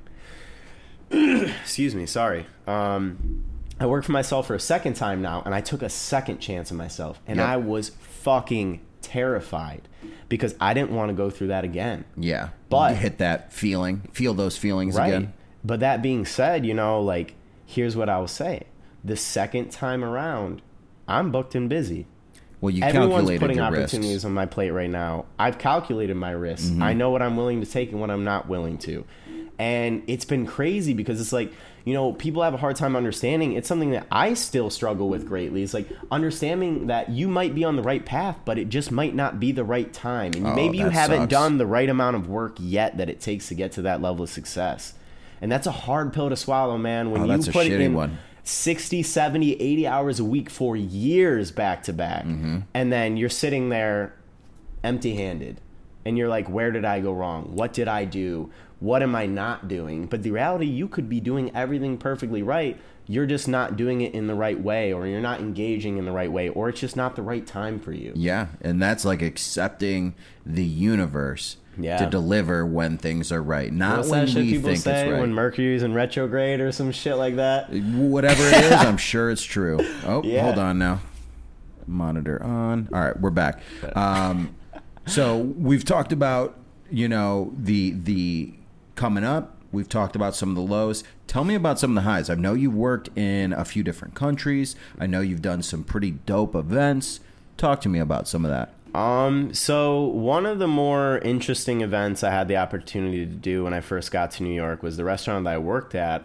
Hillary Clinton and her campaign team actually held a dinner at the restaurant I was working at. So they came through a Secret Service, bomb dogs. They ID'd us. Yeah. Okay. 2016, 2017, I forget when exactly. Right. But that being said, Hillary Clinton pulled up to our restaurant. Pulled up tough. Secret Service was there, and I have never in my life felt more in prison while being free. it is all fun and games until you see all these Secret Service officers showing you their guns, giving you a look like, make my day. Those Please. dudes, yeah, they don't Like, give you any room None. for air. Like, we couldn't leave the kitchen without being escorted. We couldn't go to the bathroom without being escorted. We had to leave the building for an hour for them to sweep the building for bombs. Secret Service was with They were you? surrounding the building. They were in the kitchen. They were in the dining room. They were surrounding the building entirely. They were everywhere. They were in front of the elevators, all exits. That's unsettling Yeah. as fuck. It's crazy. And It that's is a a- crazy experience. You literally feel like you're in the prison. fuck? And then all of a sudden, out of nowhere, some officer comes up to you and sees like you're looking at him, and he'll just come up to you and flash his guns that are strapped on his chest and just gives you that look like, go ahead, make my day. Yeah. And you're like, no, sir, not today. I want to live. You might have a chance with those chef knives, though. Yo, always I'm keep not- them sharp, baby. Listen, I don't think you can throw enough fast enough. There's like they're like 40 deep. Yeah, those dudes are modern day cowboys. They got a quick draw time, Yep. dude. Honestly, some John Wick shit. But yeah, like that was one cool experience. I did have the opportunity to live in Peru for 2 months. I lived in Lima, and that was such an amazing experience. So to kind of shed some light on that is like, I got the opportunity through a continuing education, like growing like chefs program called the Mentor BKB Foundation. Essentially, like studying abroad. Right. And they have all these sponsorships that sponsor young chefs and competitions to get them to travel around the world and, you know, get to work in other restaurants and experience other walks of life and cultures and, you know, learn different techniques and styles and recipes. And, you know, I was fortunate enough to do it twice. Damn, that's sweet. I did, the first one was 2 months. I lived in Lima, Peru, and I worked at a restaurant called Restaurant Central. At the time I was there, it was number 6 in the world. Damn, big It's shit. a 16-course tasting menu based on the altitudes of where the ingredients are harvested. So it's constantly changing. It's constantly changing. Holy shit. But, you know, it was so crazy because, like, you come from a place like New York where you have all these different tasting menus, and then you go to Peru and see something like that, and you're like, I was confused at first. I was like, I've never done something like this. But it was really, really, really cool. And I met some incredible people. I still talk to the majority of them to this day. That's awesome. But, like, to kind of shed light on that, you know, I got sent out of New York for 2 months. They matched my salary. They paid for my housing. They paid for my transportation. Damn. And all that. So, you know, I went to Peru with X amount of dollars they sent me with to match my monthly salary for 2 months. And that translated to just shy of $20,000 in Peruvian currency. Damn. I lived on a 19th floor of a brand Living new like a studio king, apartment with a balcony, a doorman, an elevator, the whole nine. Jesus. On someone else's dime. And then I got to go work at the number 6 restaurant in the world. And I worked 17 hours a day there. And I've never had so much fun working for that long. Just didn't mind it. The people Go there in. are incredible. They love to help. They love to joke. Like, it's not like what you would expect. Like, when you hear the world's 50 best, you're like, oh shit, like, this is going to be serious. Like, there is no room for anything. And don't get me wrong, that very much applies. Right. But they approach it in a different way. They don't approach it in that pretentious, egotistical bullshit way. They They're probably approach not it playing the with the politics. pride and being able to express themselves and show how proud they are of their culture and their country. Yeah. That was one of the biggest things for me when I moved to New York. Coming from Ohio and moving to New York, do you know how many people I met that just came up to me and were talking about how proud they are of where they're from and their country? Like, it was unreal to me. It's like, humble, I dude. have never experienced that. And you're right. It humbled me greatly. I was like, wow, like, I'm from the U.S. Like, I can't say that shit about where I'm from. Like, Yep. I'm not proud to be from here. Like, maybe that's a little messed up to say, but in the grand scheme of things, you know, like, I've never met so many people who just genuinely loved where they're from. And I was like, this is crazy to me. For the experience that Yeah. they've lived through and been given. And, like, even It's nice. the first week I was in Peru, man, like, I was taken out to one of the biggest fish markets in Peru. And it opened at 4 o'clock in the morning. So I was Shit. working from like 8 or 9 a.m. until about 1 a.m., 2 a.m., maybe later sometimes, depending. The hours changed. But that being said, like, that first week I worked 17 hours. Then the chefs looked at me and said, hey, we want to take you to the fish market. I'm like, absolutely. Like, we're out. And he's like, well, here's the thing. It doesn't open until 4 in the morning. So at this point, it's like midnight. Yeah. And You I gotta went with commit. 2 of the chefs who were there at the time, and they took me to a couple of rooftop hostel parties, and we just had a blast and partied our ass off for a few hours. Burn some time. Yeah, and then we went to this fish market at 4 a.m., and I've never seen so many different types of seafood in my life. And it was so crazy, and everyone was just, all these vendors packed in tight spaces, like, so proud, like, coming up to you, like, not even, like, hassling you, but, like, they know they have your attention, especially if you're a foreigner. And that's where all the chefs in Lima get their produce from. So their shopping. You're working for a powerhouse, watching other powerhouses in their natural, like, habitat, for lack of better words. Dude, you're that's watching the most how they chef pick shit. that seafood. You're watching how they go about it. You're watching the quantities, and then you compare it to what you're seeing, what they're actually doing, and it makes sense. Mm-hmm. So, like, I went to this fish market, and we picked up a bunch of ingredients, and then we actually went back to one of the cook's houses who went with us. In the house he lived in at the time, I don't know if he still lives there, they transitioned it into a restaurant. So the bedrooms were in the walls. Like, they had side doors in the restaurant, and that's where they slept. But there was a full-service restaurant that was the base of their home. Committed to this life. They were committed. Right. So we pulled up to the house at 6:30 in the morning. Sun's coming up. We're exhausted. No sleep. We've been up for 24 hours at this point. And they just start cooking. And they turn on music super loud. We're just dancing, laughing, drinking, having a great time. And, like, they made one of the chefs, Brian, who's phenomenal chef, great cook, great human being. He made a ceviche in the style of Argentina, and I learned about that, and he explained that culture, and he explained the why and how, and, you know, the timing of it. Learning And things. then one of the other chefs and cooks, Seti, he made a Peruvian sudado, which is like a fish and shellfish stew. It's very traditional Peru. Mm-hmm.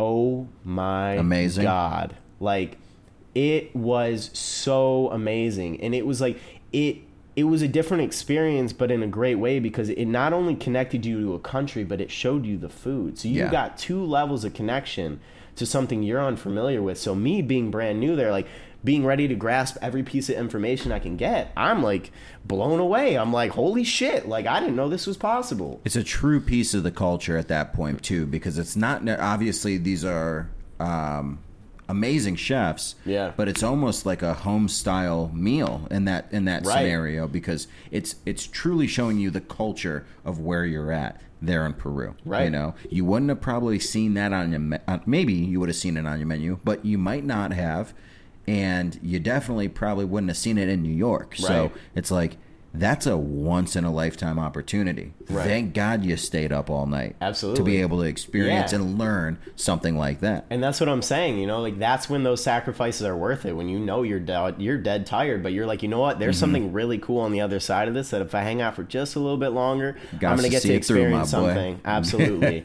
But that was, like, only a number of things. Like, it was so crazy. Like, I was working on the pass, and, like, it was an open restaurant with a glass divider. So you're here cooking, and, like, I'm on the pass plating, and the guests are looking at me directly. They're watching me the whole time. They can see everything that I'm doing. Damn. They be talking to you sometime? They can't get that close. Okay. Because there's a glass divider, but if there wasn't, absolutely. Wow. Like, there was a time where they actually sent me out to a few tables to speak to the American tables, and they were surprised when I came out. So I was walking over tableside to these guests who were dining at the restaurant with us, and I got to walk them through a dish that I learned in my time in Peru. Right. And I got to share that experience, and you see that connection, and you see them engage in it, and it's like, it just keeps that fire alive, and it's a feeling you can't describe. And it's a feeling, 95% of the world will never get to experience that. Maybe more. I think, like, you got the 1%ers that are, like, wealthy. You got the 1%ers that are, like, that talented enough or ambitious enough to even experience that in life. Absolutely. You know, that's an amazing part of your journey. Absolutely.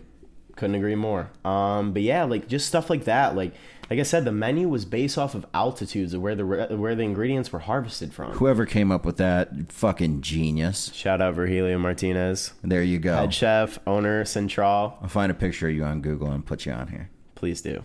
It's still up right now. If you guys are watching this, it's still going.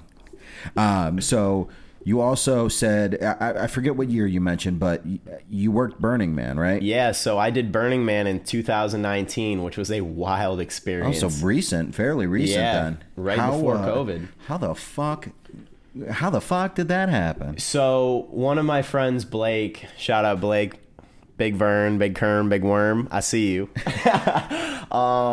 He actually went to school with this girl named Val, and she was an event coordinator. She had ran the Brooklyn Mirage for 10 years. She had spent time in Ibiza. What she went to school for. I mean, I don't remember exactly what she went to school for, but it ended up being what she did. That's cool. And then she That's got dope. into festivals and all that, and she reached out to Blake about it, and Blake hit me up.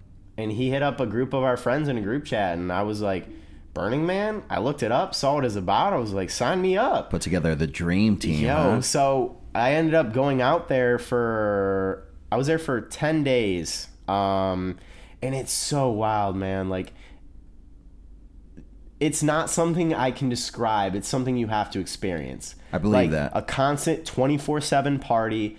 Everyone's having a great time. It's like all about like sharing and community and giving back to each other. Like, but it's also like survival because you're out in the middle of the Nevada desert. Keep in mind, you're on federal property the whole time. This festival is the size of Manhattan. Good Lord. And it has its own sewer system, like its own like sanitary measures. They have garbage trucks that come and pump your RVs if you have it. They do all that. They do cleanliness. They like the way that the camps are set up is like on a sundial. So it's like actual streets. That's so right. like we were staying on 315 and J. So you're going 315 is the time and J is the cross. That's kind of sick. Like an intersection. So you actually were able to communicate with people, and all these different camps had all these different events going on, like giving away drinks, like, you know, like literally like playing drums that were attached to like gas kegs that when you made contact with the drum head, it would shoot a flame up. Jesus. And it would also correspond with the drum. Like, it was a full-blown circus in the best way possible. You're dancing your ass off, not knowing what time of day, what day it even is. Like, you have no phone reception. There are emergency medical tents, and that's it. Like, there are people that stay in tents. There are people that stay in RVs. There are people that rent campers, the whole nine. You can do it however you like. But you're there to basically break down and just be a fucking human being. Right. And it's extremely spiritual, and I'll talk about that because that connects to my time in Mexico. But it was extremely spiritual, and like a lot of Mayan rituals and stuff like that, and cultural, you know, rituals that showed. And it was like, whoa, like you think like you're here to just like, you know, more or less get fucked up and have a good time, but like it also like teaches you things too. Yeah, it's much deeper. And yeah, there's a lot deeper meanings to it. But like, I was cooking out of an RV for 2 clients for the first 9 days because Blake wasn't able to make it out because he had something else going on. So he finished the last 3 or 4 days. Okay. And then I flew back to New York. But I was out there, man, cooking out of an RV, 3 meals a day. I did sous vide lamb legs, 15 pounds each for 30 hours sous vide in this giant ass Cambro in the middle of the desert hooked up to an RV. We had grills set up. We had... you know, like a standing range burner setup so we could cook like we were at a restaurant. So you had a dope fucking setup. Yeah. Let me tell you this. Whose RV is this? Huh? Whose RV is this? It was rented. And to give you an idea of what it costs if you want to live big there, because it is not cheap. Oh, I'm sure. Like I could not afford to go to Burning Man. I could not afford to go if I wasn't hired to go. Like our clients for 2 weeks, more or less, and they flew into the festival on a plane. $350,000. Wait, that's what it cost? That's what they spent. Oh, it doesn't have to cost that much. Yeah, right. But yeah, to get that, they rented 3 RVs, hired 2 private chefs. They hired an entire event team. We built a camp with them with a diamond chandelier. Everything, man, everything, bro. Yeah. What? Yes. And then we went out and partied with them too. Like when we'd finish our day, they'd be like, hey, like, you know, the event coordinator, Val, or Freddie, who was the guy who was really in charge, who unfortunately was a piece of shit. But like he would be like, all right, guys, come on, like, we're going out. And we'd all go out, and then we'd just have a blast and dance. And, like, you can go to all these different camps, and, like, one is, like, reggaeton, and one is just, like, house music. And, like, but it's so loud that you can literally feel the bass blasting through In your chest. soul, right. Like, it is physically moving through you. That's sweet. Yeah. Good food, good drink, good people, good music. Yep. What else can you ask for? I mean, yeah, and that's what shows you the love in the world. Yeah. You know, like it's through all of those scenarios or all of those things that, you know, people express and show and celebrate love. Yeah. And you put it all together, and you're bound to have a much deeper experience than just, let's go to Burning Man and get trashed, bro. Yeah. It's like, it's so much more than that. Absolutely. It definitely is. And when I got there, that was the impression I was under, is that we were just going to get fucked up and have a good time. And it was like, yes, that happened. But at the same time, like, I did learn more about it. And, like, I saw the sense of community and all that. And, like, some people actually claim that Burning Man's a cult. And to an extent, I believe it's true. Yeah. But people live and die by that experience, I'm sure. Absolutely. And, you know, once you go once, like, you want to keep going back. Like, it's crazy. Like I said, like, you can't describe it. You have to experience it for yourself. Right. Like, there's no better way to put it. If I could, I would. But I settle for watching documentaries, vlogs, whatever I can, or, and, you know, in this scenario, interviewing you so that I can figure out the true experience that has to offer. You know, obviously, if I ever become famous for some reason, I'm going to Burning Man. I'll go to fucking Coachella. You know, I'll go experience those things for fucking sure, dude. Yeah. Guys, we're gonna take a super quick break, but when we get back, we're going to rattle off a few questions about the life of a New Yorker. We'll be right back. Alrighty, guys, and we are back. So, living in New York, where did you live? Where in the boroughs were you? So I live in Manhattan. I'm bordering the Bronx. I live in a neighborhood called Washington Heights. Okay. Predominantly Dominican area. It has kind of like a split, like Dominican and a Jewish area. It's like both on different sides. But I've always lived on the Dominican side, and it's always a party. It's always loud. It's always a good time. There's always people out in the street. Like when I first moved there, man, like there was all these families lined up all the way down the block just playing dominoes till 5, 6, 7 in the morning, drinking Brugal, having the time of their life. And like they didn't, you know, it shows that you don't need to spend money. You don't have to do all these extravagant things to just truly enjoy yourself. And they did it day in, day out. Right. And they're not necessarily living in New York large, you know. I'm assuming, and correct me if I'm wrong, but I'm assuming most of them were born in New York and will die probably in New York. Like those are lifers, right?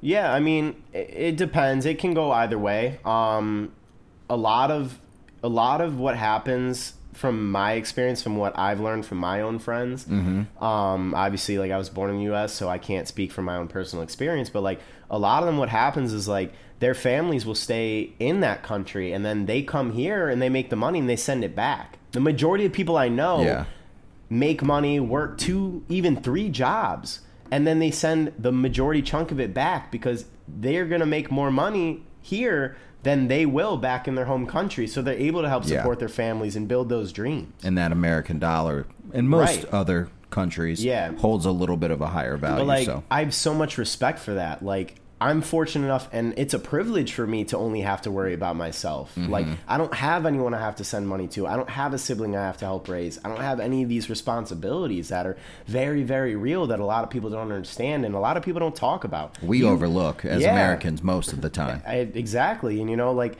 I was definitely blind to it before I moved there. And then once I actually experienced it and saw it happening in real time, I was like, shit, this is real. Yeah. And it really makes you grateful for everything you have and your ability to wake up in the morning and say, you know what, I just get to focus on me today. Same thing with kids that go to school, man. Like, people don't understand the privilege of what it is to just be able to go to school and focus on school and not have to work and not have to provide and contribute something. Because I know a lot of really great people who've got spit out of cities like New York on things that were out of their control. Yeah. Do you know how I'd feel after everything I've been through in that city to be told, guess what? you can't stay here anymore, and it's not your, like, it's nothing that you can do to control it. Yeah, you can't fix it, I but would you gotta lose go. my mind. I would lose my mind. No question Everything asked. you've worked for, everything you've put your work and essentially, your life's work into, just taken, and you can't do a thing about it. Right. That's heartbreaking. Yes, there, it is. You It know? is truly heartbreaking. And that's also where a lot of people lose their passion, because they feel like that's the end of the road for them. I mean, that's getting dealt a hard hand. Yeah. I can sit here and say, both of us can sit here and say, there's a lesson to be learned in everything. And of course there is in that situation. But some lessons, dude, it takes some time. Yeah. It takes some time to sit, and you got to feel something like that. Agreed. Yeah. Especially when it's out. Like, how do you even assess?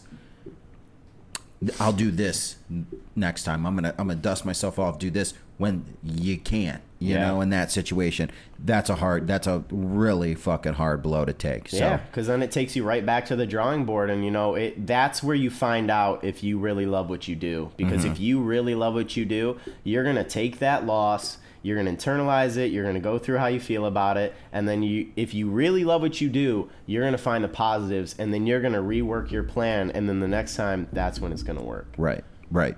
And that's not always that. It's never actually easy. No. I'm not going to say it's not always that. That is never easy. No, it's not. And it's never gonna come easy. That's not ever something that you can just stumble upon and be handed. Like, oh, here's this handout. Yeah. You gotta fucking work for that shit. All day, all night.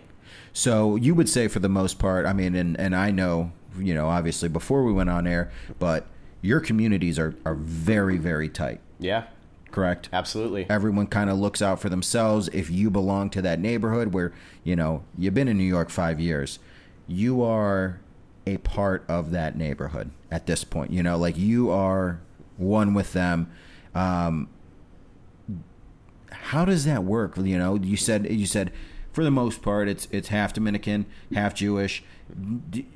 Do they at some point meet? I'm not saying just like in everyday life, but like, where does the housing meet at some point where the two communities are actually together? Yeah, or it does. Because there's also a Jewish university that's on that side as well. So like, that's kind of where that split happened. But again, like, it does mesh together.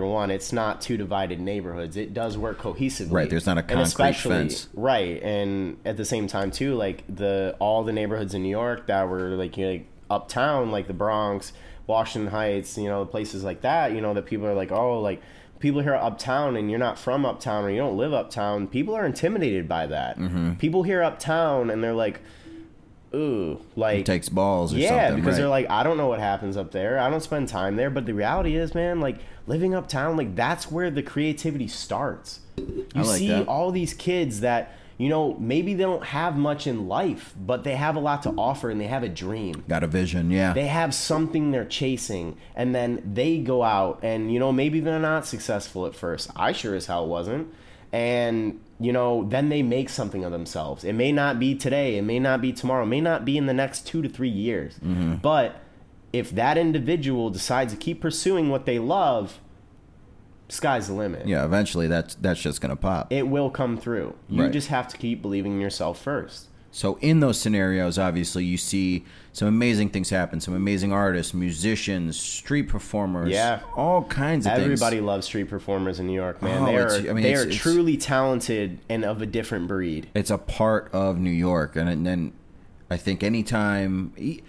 It's such a big part of New York that, like, even the media and the movies and shows, they can't even overlook it. Like, they have to put that in because it wouldn't be a shot of New York without a street performer. Absolutely. Like, when I ride the subway every day to and from work, most days I see someone singing in the subway or performers dancing and doing full routines while the train is moving. Doing some bugged out shit. Like, while a train is in motion, they are flipping, rolling, doing backflips, like, literally, like, distorting their body around the poles that people are holding on to. Yeah. Like, it is serious talent, and it takes a serious amount of dedication to get to that point. Like, That's got to be crazy to see in person. I was watching this little clip the other day. Actually, Jay-Z was saying, he's like, like we as people, we see the final product, and that's what we base our interpretation off of. But we don't see the hours, the days, the nights that goes into that routine. We don't see the hours, the days, the blood, the sweat, and the tears that goes into that plate. We don't see any of that. We just see a final product. Yep. So it makes it easy for people to come to a conclusion and say, oh, well, this person can do it, so can I. But when they really face the reality of it and see all the things and obstacles that person or those individuals had to endure in order to get to that level of success, or whatever success means to them, they're like, wow, I did not expect this. And a lot of times they give up.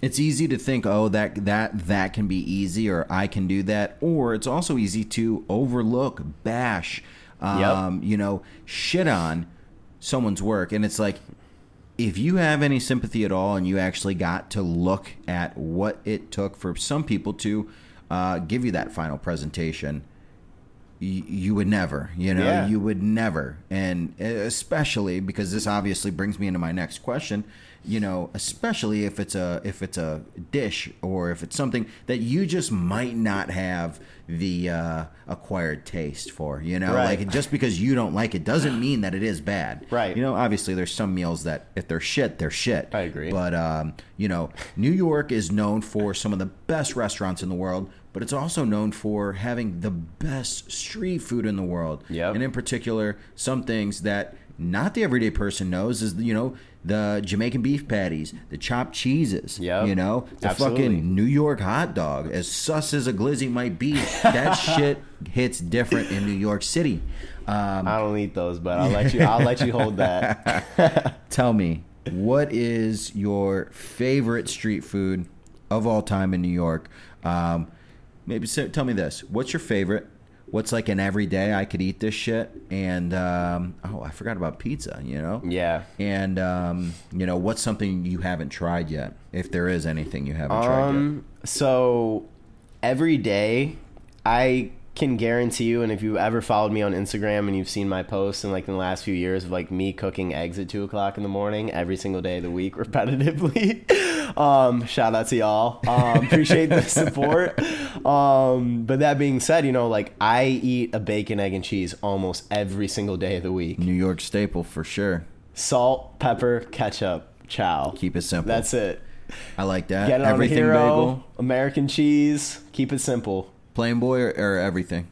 It depends. Sometimes I'll switch it up and throw it on everything. You're open bagel, to a few? Okay. But usually I just get it on a hero.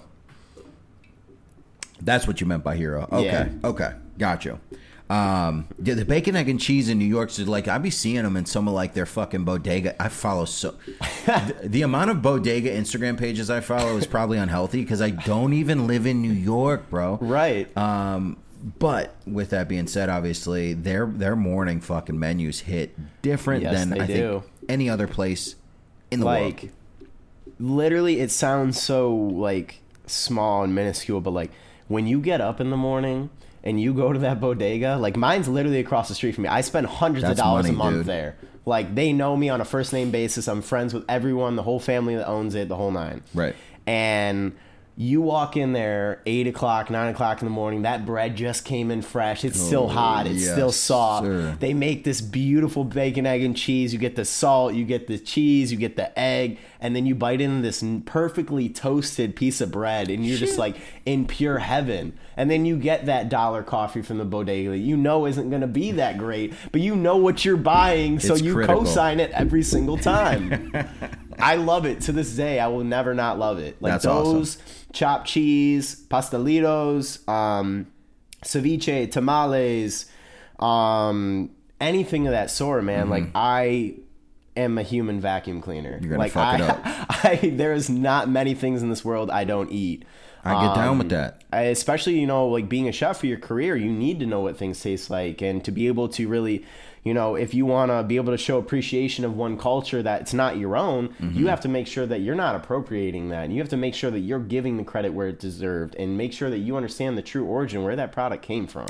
Yeah, because that could be some, to the everyday person, if you want to pass on a meal, sure, whatever. At least for Americans, I should say. Yeah. But there's times you don't get that choice. If you're a chef, if you're a cook, And, you got someone who truly cares. I don't care if you don't eat seafood. You're fucking eating it. Yeah. It's just those situations. And me, like when I got to Florida, dude, I did not want to eat seafood. And I'm working on Marina Jack, the only oceanside fucking restaurant in the city of Sarasota. And I'm like, well, great fuck, pick. here I go. I guess I have to now. Yeah. But like, yeah, you're absolutely right. You cannot just say, oh no, it's out of my norm, so I'm not going to do it. Right. And that's the thing is there's so many cultures that are embedded in New York that you can literally throw a rock and you can be at ramen, you can be at Mexican, you can be eating Dominican pollo guisado, you can be eating tostones, you can be eating, some roasted lamb from a halal cart. There's everything. It's endless. One of my biggest, one of my favorites that I've been eating a lot lately is pho. And that's what they call poor man's ramen. It's Vietnamese. But honestly, I think it's arguably better than ramen sometimes. There's someone that's a big fucking advocate for it. It's, who is it David Koh? Is David Koh a chef or no? David Koh? Do you know who that name is? No. Okay. I know Momofuku Koh by David Chang, but I don't know a David Koh. No, I don't know. But I'm familiar enough with it. I've never tried it, though. So it's a hit? It's amazing. Okay. And there's 2 restaurants that if you're ever in New York City, you must try. One of them being a friend of mine, Helen Wynn, super talented chef, super, super, super genuinely good person. She has her own spot now on Orchard Street. In the Lower East Side called Saigon Social. And I was actually just there for a pop-up last week she did with the Thai restaurant called Fish Cheeks. Phenomenal collab food. Or something? Yeah, they That's did a cool. collab pop-up I've ever had. And I actually had an opportunity that I received from one of the other cooks I worked with at a restaurant in West Village that I got to help her prep for one of her pop-ups where she was making pho in 120 quart pots on the stove. Jesus Christ. So I got to actually be a part of that and learn that process. And like, I don't remember a lot of it, like the full steps, but it's probably very fast paced. Well, that's the thing is surprisingly, it's not. It's all about time and roasting and putting in ingredients and putting them for X amount of time and then taking them out and then putting in a fresh version of it and like building layers of flavor. And it's a skill that I don't have that I really would like to have. Are you building that all based on like your base or your broth or something? Yeah. Like, so it's to what like Americans would best know is like making like a soup of some sort then. Right. So using the term soup loosely. Did I just make a fucking no? No, you're good. Okay. All right. It's definitely using it loosely though, because like it's a lot of like protein, like throwing like briskets and top rounds and like roasting bones and roasting garlic, roasting ginger, roasting onions to really unlock that full flavor. So you're pulling out flavors that the everyday exactly soup ain't doing like that. This is a minimum of, I think she will spend anywhere from 8 to 16 hours in her day just taking care of these broths and showing the utmost love to them. And like, that's love. That is showing your guests who you are and what you're about in your culture. And I respect the hell out of that. Yeah. And think about the confidence that has to fucking take to just be like, yeah, I'm doing this. Yeah. And it's going to fucking work. And she used to work for Daniel Boulud at his restaurant Danielle. It's 2 Michelin stars in New York City. She is friends with Scott Conant and all these other public figures because of the reputation she's built for herself, not because she carries herself with the ego through the door. It's because she loves what she does and she shares that passion with everybody she comes in contact with. Yeah, you got to be grateful for the ones like that. Absolutely. Just like, your mentor, your chef, who, luckily you found pretty early on, to leave those impacts. And that's the thing is like you also develop multiple mentorships in your time, in your career. Like, every restaurant you work at, you find a new mentor, whether you realize it or not. Someone's grooming you to be somebody. Absolutely. They just need to know that you're invested. And sometimes it as you go on, it's a little bit easier to let people let down their doors, Right. Especially like we're still young enough to still take plenty, obviously. And in your business, you always stay a student, I've had enough of that shit.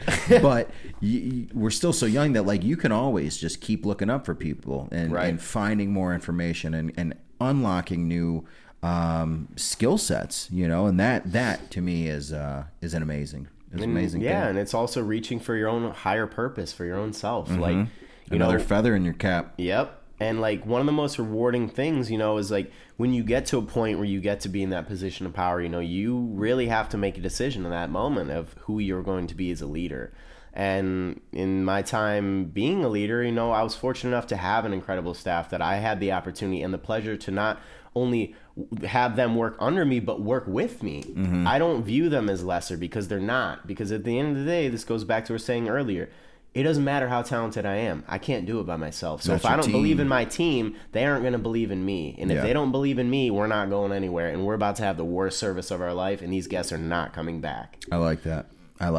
It's all about being humble and understanding how you impact people. And like, I've been grateful to have an impact on people. And people think that you have to have 100,000 followers to, really make a mark, but you don't. You really don't. Couldn't be any farther from the truth, you know? It's about how you carry yourself, who you are as a person, how you're willing to lend that hand that you wish someone had extended to you when you needed it. Or for the ones that did do it, yeah. And you're just paying it forward now. Right. And that's something I truly believe in. Anytime I can pay it forward, I do. I love to see people grow. And when you get to see the realness of it and you get to experience and you watch somebody make a mistake and you see how down they are about it and you're here saying, you know what, like, hey, it's okay. Like, we're going to fix this and we're going to get it right. Mm-hmm. And then the next time you do it with them one more time, then the following time they do it by themselves and you watch them crush it. But the thing is that they don't want you to see that reaction. Like, I didn't want my chef to see me being so proud of like something that I thought was stupid that I messed up. I was like, in my head, I'm like, quiet. But you have your quiet victories. Mm-hmm. But when you actually get to see it from a leadership position and you see it in their face and you see that pride, it makes you feel better because you did the right thing and you help somebody to be a better version of themselves. Yeah, that's got to be probably one of the most rewarding feelings. And it keeps you humble because the team you work with, it's a lot about what people say, like, you are with who you spend your time with. Mm-hmm. Like, you are who you a reflection of your with. friends. Yeah, like I fucked that thing up, but it's the same thing. Me too. But at the same time, like, it's the same thing with being a chef. Mm-hmm. Like, it is exactly the same thing. Like, if you're working in an environment where it's supportive, everybody's going to be firing on all cylinders and everybody's going to want to work at your restaurant. Everybody's going to want to eat at your restaurant. There's going to be a waiting list so long that they're booking months in advance. Yeah, fucking well-oiled machine. Right. So when you're running a full-on titan of a kitchen and you're putting out beautiful product and your team loves what they're doing, you love what you're doing, the energy reflects in that kitchen and everyone's just firing left and right. And you're just like, at the end of the day, everybody comes together like, fuck yeah, guys, like, great job. We did this today. We accomplished this. And it gives you a sense of self-worth. It reminds you that you're a part of something greater than you. And that is obviously what I feel like we should strive for in life. 100%. Before we wrap up today, I do want to end this on a very, very light note. Culinary movies, do you find inspiration and shit like that? Here's what I've learned, To the everyday person, they can watch a movie like Chef or Burnt and love it. And then sometimes it depends on who you meet in the restaurant business, but some people fucking despise those movies. Yeah. And others, they're like, yeah, it's all right. I've never met someone like a true chef that's like, I fucking love Chef. But, I've definitely met people that are like, yeah, that I like it. Yeah. So for me personally, I mean, I'm honestly not really a movie watcher, which is odd, but it is what it is. But like when it comes to stuff like food related, like documentaries, I'm definitely like, I'm all in that shit. Like, catch me on a documentary. Don't get me wrong, Chef and Burnt were both good movies. But it's not also an accurate depiction. Like, I guess, like for me, like, watching the movie Chef, or Burnt, like, they're two very different scenarios. Like, they start the same, but they end differently. Mm-hmm. And Chef is more so, about getting back to what you love and not letting anyone take your passion away from you, and, like, exploring your other options to your level of success and sharing your story and creating your brand. Where as opposed to Burnt is polar opposite. Polar opposite, but it's also a pretty real depiction of a lot of 3 Michelin star kitchens. That's a dude. That's a foul ending. Especially outside of the country. Like, don't get me wrong. There were New York has. It was French cuisine. That one was in London, I believe, if I remember correctly. Was it French cuisine though? Yeah. Okay. If I remember correctly, it's been a minute since I've seen it. But that being said, like, you know, that anger and that tension and that toxicity, like, that's very alive and People real, holding and grudges. it happens every single day. And that's not every restaurant by any means, but there are definitely those that exist. And like, a lot of people had mixed feelings in the industry about it. A lot of people are like, oh, you know, like, Burnt was a bullshit movie, like Bradley Cooper, like all this. But like, Bradley Cooper actually trained under a Michelin-trained chef to do this part in the movie. Yeah, there were some scenes where, like, as I'm not, you know, gonna say chef, but like as a cook, like I was like, respect, like, yeah, like, you have to give it to him for that. Right? But at the same time, like, he has no idea what it's like to work in a real kitchen. Right. Put him there on the weekend. Yeah, you know, like, put him there from you'll Thursday be in the corner, to Sunday. bro. You'll be in the corner hanging out. Like, no, thank you. I don't want any more of this. Exactly. So, you know, honestly, if we had fucking more time, for you guys, you're going to be seeing this, who knows, probably tomorrow evening. It's like 12 o'clock right now. We are recording in, you know, the early hours of the morning now. So, thank you for being here, man. Thank you for having me. It's been a pleasure. Dude, you dropped what you had going on first day back in Ohio, and you gave me this opportunity, so thank you. Before we close out, is there anyone you want to shout out? Anything else you want to say? I just want to say thank you to everyone who has been extremely supportive of me throughout my entire journey. You know, like, it means a lot more than you'll ever know. There's a lot of late nights. There's a lot of dark places. There's a lot of bright lights and a lot of highs. But without having that support and people being able to really appreciate what you do and your gift and what you're able to provide for the world, you know, there's truly nothing that compares to that. And like, anyone who works for themselves, everyone who takes a chance on themselves, you know, you're buying their product. Like, we can't say thank you enough, because you're just showing us how much you believe in us. And I look forward to the future and sharing more videos and recipes, and y'all catch me on some more podcasts and all that. So it won't be the last you've seen of me. So thank you all. Always love. I appreciate you. Awesome. Thank you again, guys. This is the end of season 3 of the Mind If I Crash podcast. Obviously, don't forget to like, comment, subscribe on whatever platform you're watching from.